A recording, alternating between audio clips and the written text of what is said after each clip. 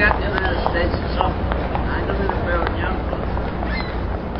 Swapping notes, asking those last-minute questions and hoping that the nights of endless studying will make the grade when they sit to write that all-important examination. But it seems most students at universities and schools around the country are relying on a so-called miracle study poll than their own abilities. And the 16-year-old student who attends an affluent school in an upper-crust Durban area swears by it. It helps you focus for longer without having any side effects. When you say focus, what do you mean? When you take Ritalin, you can study up to 4 hours without breaking concentration. Asking to remain anonymous, like most of the users we uncovered, she says taking Ritalin to assist with studying is not uncommon. Practically my entire grade is on it. And according to her, teachers are well aware of the trend and even promote Ritalin use. Do educators know about Ritalin? Yes, they do. What's their reaction? The teacher said if it helps us get our A's, she doesn't have a problem with it. But Ritalin and its sister pill Concerta is a Schedule 6 drug, making it one of the highest controlled substances in the land. So where are these students getting them from? My dad works in hospital theatre, so his doctor got it for him. My friends just get it over the counter. So it's something that you can buy over the counter? Yes. Her story is similar to yet another student we met. Now in college, she says she took Ritalin for a short time when she was 14 years old. Her mother, who was then a medical practitioner completing her master's, fraudulently obtained the pills for both of them. She had friends, so that's how I used to get it, because she used to also take it. The small tablet, I used to take half of that, and it used to help us. We used to study. So it wasn't something that you or your mother were actually properly diagnosed for? No. We also learned of students who sell Ritalin to their peers. We were told of one particular student who takes his brother's prescribed ADHD medication and sells them on campus during exam times. But what about the students who say they get it over the counter? We took these claims to the chairperson of the Independent Community Pharmacy Association, Shah Mudli. He says it is impossible for any student to buy Ritalin or Concerta without a prescription, and no pharmacy would want to take that risk.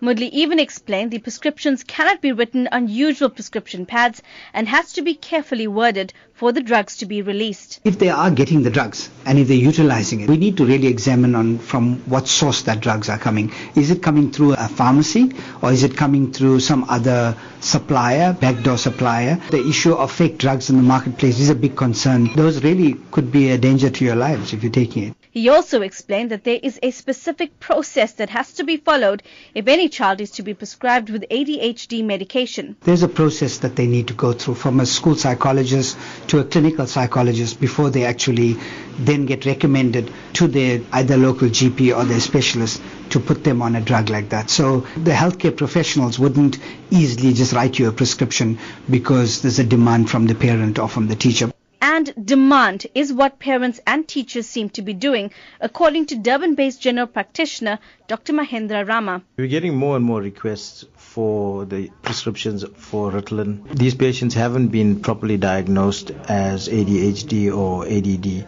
It should not be used. People can become dependent or addictive.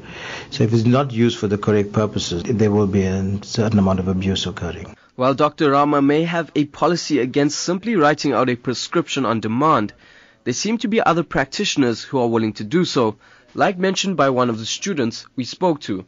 It also appears that none of the students we interviewed knew about the side effects. Both learners who are willing to go on record claim to have experienced no ill effects while on it and are not afraid of any long-term damage.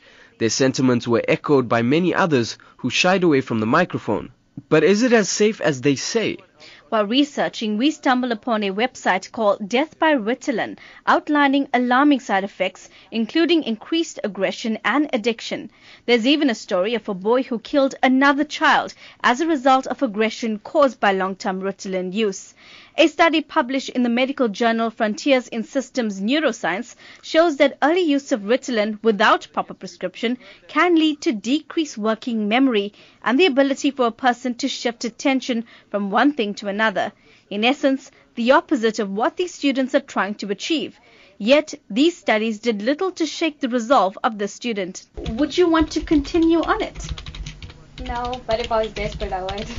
But Mudli says it's important to note that Ritalin in itself is not a bad drug, but rather the abuse of it is. He says used to treat children with ADHD in conjunction with the appropriate interventions, it does more good than harm. However, nutritional researcher and author Alan Warnitz says Ritalin can have the same effect as cocaine. Ritalin has the same effect as cocaine in the brain. It goes to the same receptor sites. So let's not get too technical. However, that's been confirmed by addicts who've taken Ritalin. Warnitz says parents should be instead looking at correcting their children's diet than rather insisting on Ritalin. When that is in place, the child is able to focus and concentrate at will. Not like when children are put on medication, they focus and there's no choice in the matter. They just keep focusing until the medication wears out. In nutrition, you can choose to focus and you can choose not to focus. You can choose to concentrate and not concentrate. And that puts them in a better control of their own life. But while we know of parents who promote the use of Ritalin, this parent says children can also be sneaky about the substances they take